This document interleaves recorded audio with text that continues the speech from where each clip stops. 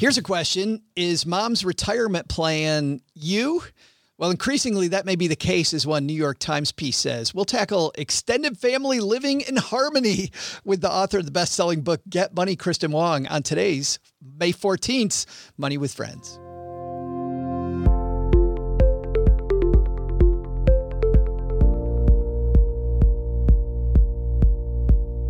Welcome to the Money with Friends podcast, coming to you live from my mom's half-finished basement, easy for me to say, outside Detroit, Michigan.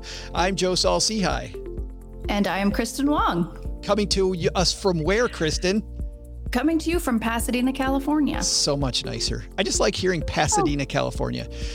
This is the podcast where we cover recent stories ripped from the financial press. Today, we're tackling one from the New York Times. Not only do we read them like some podcasts, but we're going to dive into how these affect your wallet, what you can do to invest, save, and pay down debt more effectively. And if that's not enough, we're also going to share a big idea at the end of today's show you can take with you to be better with your money the rest of your day, and all in usually less than 20 minutes. Big thanks to Ubiquity, retirement and savings, for supporting Money with Friends. Ubiquity offers simple, online, affordable small business retirement solutions starting at just $75 a month. As we get back to work, you want to get ahead of the future with help from Ubiquity's team of experts. Visit myubiquity.com to learn more. That's myubiquity.com to learn more. In fact, I was listening to a great podcast this morning, an episode of the Tim Ferriss Show, talking about restaurants getting back in the game and getting back to work, and talking about one restaurant owner talking about discerning themselves by having better benefits, and they're looking to get the best employees possible now that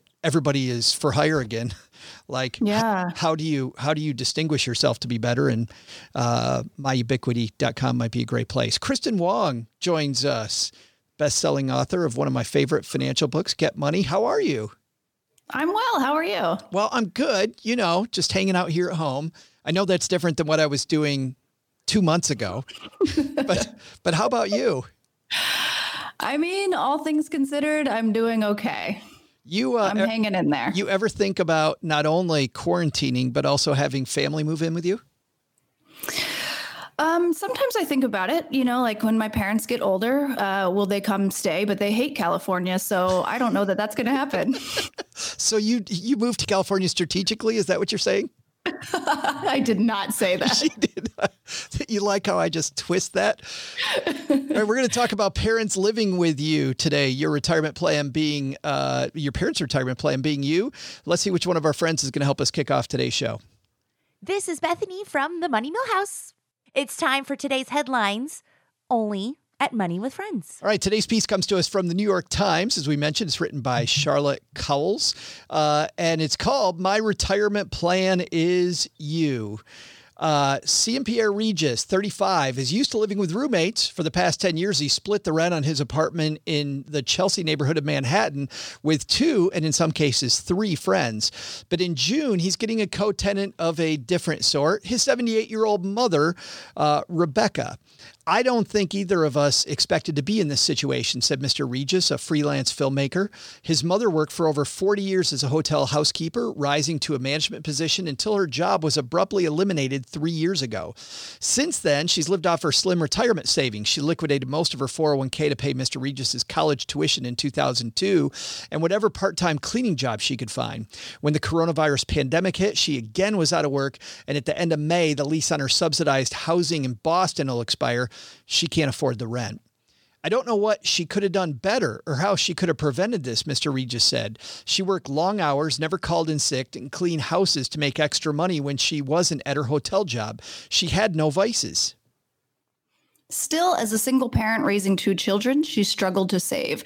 When she lost her job, she had $600 in her savings account. He said she had nothing to fall back on. Nothing except her son, that is, which makes Mr. Regis one of the growing number of millennials who are supporting their parents financially and, in some cases, giving them a place to live. Known as the reverse boomerang effect, the phenomenon of parents moving in with their adult children, often for financial reasons, is on the rise. According to a Pew Research Center analysis of population data, 14% of adults living in someone else's home in 2017 were a parent of the head of household, up from just 7% in 1995. And this trend is expected to balloon in the coming decades as baby boomers leave the workforce but can't afford to support themselves. Expressed in starker terms, the Center for Retirement Research at Boston College has predicted that half of today's workers will not have enough savings to sustain their standard of living when they retire. According to the AARP Public Policy Institute, 1 in 5 Americans will be over the age of 65 by 2030, compared with 1 in 7 in 2017. And our nation will face a severe shortage in accessible and affordable housing to meet their needs. Enter the resurgence of multi-generational housing, when adults from at least 2 generations share the same home. After declining to its lowest point in 1980, multi-generational housing is now close to its 1950 peak, representing 20% of the total American population in 2016, according to another Pew analysis. While that trend is largely driven by 20-somethings living with their middle-aged parents, Pew researchers found that older adults were also significantly more likely to be living with their grown children in recent years than they were in the 1990s. Younger generations should take this pattern seriously, says Georgia Lee Hussey or Hussey, a financial planner in Portland, Oregon, who has clients across the country. Most of my clients have at least one parent that needs to be factored into their financial plan, she said. What's tricky is that for some families, it can be unexpected. Especially in white American culture, people over 60 are often uncomfortable talking about their finances and ashamed to ask their children for help. Oh, boy. Kristin, there's so much. There's so much to unpack here. The first thing I want to question, he says that there's nothing his mother could have done differently. Is that challengeable, do you think? Yeah, because immediately I thought like, well, she had cashed out her 401k to fund your education, which I'm not saying she shouldn't have done, but like a lot of people, I remember reading a few years ago about this, how people were like, how am I supposed to pay for my kids' college? And a lot of financial experts like, well, don't cash out your retirement accounts because that's only going to create a burden you're only going to be a burden for them later. A better word there than burden, but you see what I'm saying? Yeah. And it's like, you know, she could have had retirement, but then I guess how could he afford to go to school? But then she ended up, you know, living with him in this situation. I'm sure that's probably happening to a lot of people. Well, it's like that advice that they say on airplanes. Remember we used to ride on airplanes and weren't afraid every time we got on a plane? Remember those days, Kristin? No. When you get on an airplane and they're telling you, you know, if the oxygen mask drops, put your own mask on first, right? Yeah. Make sure that you're okay, because you can't help anybody else if you're not okay. So if she's cashing out her 401k ahead of time, I totally agree with you. That's not a great idea. And then the second thing, I remember, you know, some advice, which don't get me wrong, to some people, you just can't do more than you can do. You can do whatever you can. So it might sound a little trite, but I remember Susie Orman saying once that you think you can't save for retirement now. Think about yourself and you're at retirement and you haven't saved a dime. Which one scares you more? And she said a lot of the time we have to put ourselves in that future view so that we're afraid enough that we do the thing. Because study after study shows that if you actually just hide the money from yourself, it turns out that your brain is really smart and you can find a different way. Mm-hmm. Yeah. It's sort of sad because it's like, it reminds me of that Paula Pant quote where she says, you can afford everything, but you can afford anything, but not everything and not at once. Right. So it's like, oh, you can afford to retire, you can afford to go to school, or you can afford to, but you can't afford like all those things. Yeah, right. Yeah. Like, cause she couldn't afford to go to college. And so she had to, I don't know. And then the other thing that strikes me about this is like, I talk to my mom about this kind of stuff a lot. She's like, well, that's different. Like in our culture, you do. Cause I have a cousin who lives with, I shouldn't laugh. I have a cousin who lives with my aunt. Right. And so he's like close to my age. And he's never lived alone. And I'm always asking my mom, like, well, why doesn't he want to live alone? She's like, Kristin, in our culture, like that's just normal. You live with your parents until you get married. And then vice versa, the parent comes and lives with you. But our culture is a little bit different. And we're not doing it because it's a cultural thing. We're doing it for financial reasons. Yeah. That's what I was going to ask is maybe will there be a cultural shift? I remember one of my favorite movies of last year was a movie called The Farewell, which is a woman who is a Chinese American woman going back to China to say goodbye to her to say goodbye to her grandma, and grandma doesn't know she's dying because in that culture, apparently you don't tell them. You just lie to your elders. But there is also this culture of taking care of your elders where I feel like in America, it's more, like we do this live on Facebook with our friends and Bill here says most parents won't be able to leave a large financial legacy, but every parent should strive to avoid becoming a burden on their adult children later in life. And I think that's where our focus is. I get over 60, Kristin. I don't want to be a burden. Where in some other cultures, it's not really, I don't think considered a burden. It's what we do. Yeah. And it's almost like an honor to be able to take care of the elders in your family, I think. But American culture is very different, so I don't know, like, how will that change? It's in other cultures. I wonder, do they do it because that's just how things have always been done? Or do they do it because they haven't been able to financially have that system in place to where everybody can be independent? That's funny you say that because Annette's asking the same thing. She said, was it a financial thing that turned into a cultural thing, at some point, right? Yeah. Yeah. Now, how much of this do you think is related to the fact, because and to stop that question halfway through, but in your Get Money book, you talk a lot about gamifying, saving money, right? And about hiding money from yourself and doing these things where you save money. And it seems for a lot of people, it goes from being a chore to being really fun. Like, how much of this has to do with these statistics that people don't have enough money, especially in the baby boomer generation? The fact that we've gone from a pension society where retirement was handed to you by the company saved on your behalf to a 401k society where now we had to do it. Like, we had to decide to do it. And a lot of people said couldn't do it.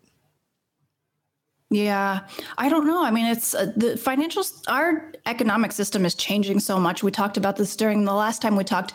It's hard sometimes to talk about personal finance because it's like we're just telling people how to navigate a system that is so deeply flawed. So sometimes I have issues with it. It's hard to write a book about gamification and talk about it and be like, oh, saving money can be fun if you hack it. I mean, it totally can. But it also feels really silly to say that sometimes in the contrasting it with the grand scheme of things, right? Right. My mom took on a job that frankly, she doesn't like the job, but she took it on because it had a pension, because it's a state job. And that sort of I'm glad that she found the job and I'm very happy for her, but it's just so crazy that to make a career decision based on something like that. Part of me wishes that she could make a decision based on how she actually enjoys spending her time, Yeah, no, I know what you mean. Cheryl's dad, his retirement didn't come with healthcare, and so he took on a job as a bus driver in his early retirement years, because it had healthcare, and I could never imagine that guy on it, but he would have been the worst bus driver ever. They would have been. I love the guy, but they would have been throwing stuff at him, and he would have no idea what to do. It would have been a disaster for everybody. But you're right; it isn't as easy as just gamify your finances. I think there's a lot more going on, and part of that is, deeper in the article, just before you stopped reading, they talked about how in culture too, people over age 60 don't want to talk to their kids about their money. Our mutual friend, Cameron Huddleston, wrote a whole book about that topic, about mom and dad, we need to talk, and talking to your parents about their money is horrifying for them. Oh, and, my mom's culture, my mom is Chinese. You don't talk about that stuff. I saw that movie, The Farewell, you're talking about, and that is 100% our family. You don't address death. You don't address the fact that anything could possibly ever go wrong. So then you can't really prepare for those things either. So when I've tried to bring up end of life planning, my mom just says something in Chinese that is trying to get the bad luck because I've put some bad juju into the air by bringing it up. So she'll tell me to stop saying that. So it's really hard to have the conversation. But sometimes we have been able to have those conversations and talk about money a little bit more transparently. And I think the thing that's helped me kind of get through to her, and I'm sure Cameron probably talks about this in her book too, is just saying what I'm doing for my situation and saying oh, well, I've been planning my will, I don't think anything bad's going to happen to me, but this is what I've been doing. And then she will get a little bit curious, why are you doing that? And ask questions and kind of gets the conversation going. Having it be a no judgment discussion, right? Totally. Yes. Yeah, it's interesting you say that, because I've tried to do that in our family a little bit, like share little bits about what's going on with us financially to some family members that aren't doing that well. And they're not doing that well because they don't have means. They have means. They're not doing well because they don't have great habits. And if I went up to them and said, "Hey, I think your saving habits really suck," like I totally am the guy you want to punch. But if we talk a little bit about, "Hey, you know what's cool? I found this neat hack for saving money," and we just talk about that hack a little bit. I found this one relative, I almost said who it was, this one relative kind of starts leaning in going, "Really? How does that work?" And trying to make it, but it's so hard. There's like this tightrope. I don't know about you, Kristin, but I feel like there's this tightrope I'm walking when I do that. Oh, sure. Yeah. I mean, I think what you said is so true. Like, if you can be objective about it and not come from a place of judgment or like, I think your habits should improve, then I think people are obviously more open to the conversation. It becomes a much more palatable conversation. There's Melissa's hanging out with us, my friend Melissa from here in Detroit. Melissa says, "Well, my parents, I made it clear if they want help, they had to tell me everything." Here's a question. I'm wondering though if Melissa's an only child, because with my parents, if there's three of us and I want to sit down and talk to my parents about their money, I better have my brother and sister on my side first. You know what I mean? Otherwise, we're going to have some weird conversations about, "So why are you talking to mom about her money? Like, what's that about?" I know. Yeah. There's that. But, to Melissa's point, I think that is true. Like, sometimes maybe you just need to be very direct about things and not sort of dance around the issue. And also, like, everybody's family, everybody's situation is different. So I feel like people know how their parents might take something or how their family members might take something. So I don't know. I mean, if you got to be direct, you got to be direct. I also think just there's that thing that Jack Welch from GE always said, which is face reality the way it is, not the way that you wish it were, which is one of my favorite quotes, because there's a great quote. Often I'm in that situation, right? I wish it were this way. Well, it's not. So let's but if the reality is mom or dad, or maybe both, should probably live with you, Kristin, let's help people move forward. Like, how do you make that transition? That I don't know. You want a beer? Yeah, I might need a shot for that one. I don't know. I mean, I really am that's not something that is something that should be on my radar. It's just not something that I've thought about much, or thought about how to have that conversation, except, my mom will kind of casually bring it up sometimes, like, "Oh, what is this going to look like? Like, you wouldn't put me in a hole," like things like that. Like, but we'll just kind of joke it off, So I don't know. Like, I'm curious, have you had experience with that? Only when I was a financial planner, my thought process was, and I've been a financial planner for a while, so I think it's worse now than it was then.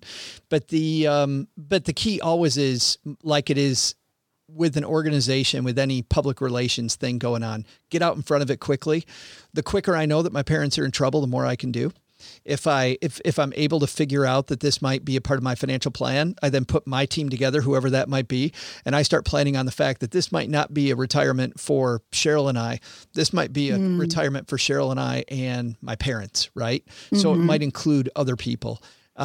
We do have a family member, in fact, that we may end up in the future helping to take care of. So that's got to be a part of our financial plan.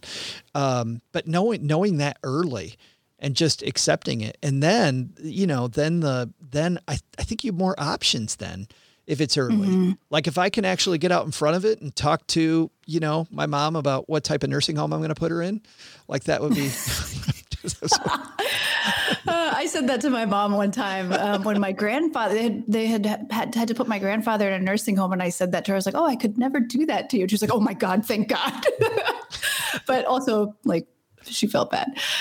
But, now that you say that, I have had some conversations with my mom where I will get little tidbits of what they're going through. And they're still relatively, both my parents are still pretty young, but you still should have these conversations because, like you said, the more time you have to prepare for what might be the inevitable, the better. So I will try to, I know what their income is. I know what their expenses are. I have an idea of what their Social Security might be and things like that. So then that kind of gives me an idea of like when I need to start planning this, I have some hard numbers to work with. Yeah. And on the parent side, I think that's equally as important as you're talking. I'm thinking about like these books that you can get. I know that Chelsea Brennan has a book that they're using on the series Dead to Me. I don't know if you saw that. They're actually using it as a prop. Did you see that? Oh, I didn't. I've seen the show, but I haven't seen that prop. Yeah, they actually called her to see if they could use her book, which is all it is a book of where all your financial documents, like all your financial life is buried. And so, you know, the quicker. That's so cool. Yeah. I mean, maybe mom and dad don't need to tell you everything, or you don't need to tell your kids everything if you want to be private, but at least having it in a place where they can find it and they know where everything is, I think is important. Bill, in fact, says here, end of life planning is, well ahead of time. Still one of the greatest gifts a parent with less means can give their loved ones. I totally agree with that. And another thing, that's so well said. Another thing I liked on that point, by the way, Bill, to your point, is if you've got stuff you really want your kids to have and you don't need it, don't put it in your estate. Give it to them while you're alive and you can watch them enjoy it. Like when I don't understand this. I've never understood this fact. Hey, I want my kid to have this thing. Are you using it now? No, but I'm going to wait until I die. Well, that's no fun for anybody, you know? I mean, give it to them now if you're able to. That got morbid in a hurry. Isn't that also better for tax purposes? I would think so, because then you can, well, and it was more so before when more people could claim itemized deductions, right? Than this year. But if you can still this year, then absolutely. Yeah. Give away as much as possible. In just a moment, Kristin and I are going to have our big takeaway. Kristin's going to totally make the show by saying something incredibly brilliant. No pressure at all. Pulling something out of the air at the last minute. But while I stall, while she comes up with something incredible, I got to say a big thanks to Ubiquity Retirement and Savings. America's going back to work, and if you have a business, you want to be ready for them, and part of that is having a great retirement plan for everybody. It's going to be very competitive, people, and you want to be out in front. If you're a small business owner, though, you know that choosing the right retirement plan might seem pretty complicated. Ubiquity makes it easy to save for the future on your terms and within your budget. In just a few clicks, you can see 401k plans designed by experts online or talk to them and tailor a plan that meets your specific needs and the needs of your employees. Ubiquity's affordable flat fee plans start at just $75 a month. So whether you're a solopreneur, you have a team of 100 employees, everybody gets the same exceptional service at Ubiquity. Kickstart your future at myubiquity.com. That's myubiquity.com to learn more. And by the way, if you tell them, Chad and the team over there, that you heard it here at Money with Friends, I know they also have a discount offer for you. So you're welcome, people. You're very welcome. Kristin, what's our big takeaway from this? I think it's just finding that icebreaker to have a conversation with your parents about what their financial plans are in retirement. Even if you're a millennial, I think, people who are maybe a bit younger think they don't have to worry about it, but apparently we do. And I think if you need it's going to vary depending on how your parents are and what your relationship with them is. But if you need a script, I think Mike actually has a really great script here where he says, Mom and Dad, can I ask you a question? I think we should talk about your expectations. What do you want XYZ to look like for you? I mean, I think that's a great script to kind of get the conversation going. Yeah, I really like that. And I think about my days of doing some PR for American Express. And I remember that whenever there's anything that's super important or going to be a big deal, the public relations rule of thumb is get out in front of it and control the narrative, right? And I think this is a place where it's the same for individuals. If you see this coming down the tracks, whether you're the parent or the kid, frankly, right? Either way, if I think I might be moving in with Jimmy, it's about time for me to go talk to Jimmy, even if it is 15 years at a time, because there might be another solution, or if that's what you want, maybe you need to start laying that groundwork that's what you want. But speaking early and often, I think, is so important, which is why this comes back to the same friction, Kristin, that we've always had. We talked about cultures a little bit today. In our culture, the fact that we don't talk about this crap, once again, gets right in the middle of our way. Just like is the only roadblock is that for some reason we put this in the same category as politics and religion. Why? I get politics, I get religion. I don't get not talking about money. I don't understand. I know. I mean, I think maybe this pandemic will make that a little bit easier for people to have that conversation because it's just unavoidable at this point, I think. But also, like, in the personal finance world, we always talk about like focusing on the things you can control.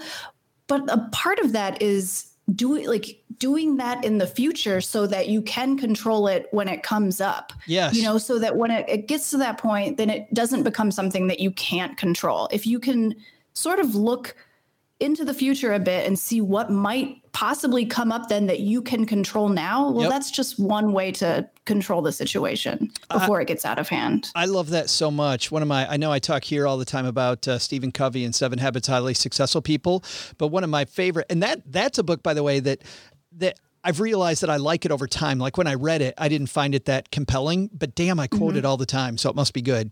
But a book that I knew was changing my life at the time, another philosophy book, was The Art of War. And The Art of War says the best battle is the one that's never fought, which is specifically what you're talking about. If I can look ahead and avoid that battle ahead of time, like how many times have you seen people having stupid arguments? You're like, if you had thought about that for 5 minutes beforehand, we could have avoided this whole stupid thing. So true. Yes. Kristin, where do people find Get Money? Because we talked about it today, and I know that it's so fun. Thank you. You can find it on Amazon. I was going to say you can find it in bookstores, but like probably not right now. Special order it though at your bookstore. You can special order it. There you go. Yes, absolutely. And we'll also find you at the Financial Diet. Yes, I am there. thefinancialdiet.com. That's fantastic. Kristin is sadly back for her last appearance of the season. I'm starting to tear up. Don't cry. Don't cry. Tomorrow. So we'll see you then back here at Money with Friends. Bye-bye. Bye.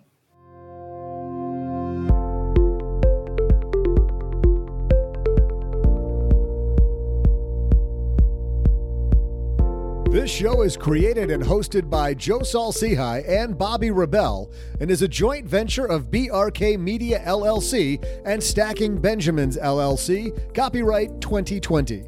Ryan Sini and Nicole Thornhill from Pro Podcast Solutions engineered this show, and Ashley Wall is the producer. For a list of the thought leaders who appear on the podcast, head to our website, moneywithfriendspodcast.com.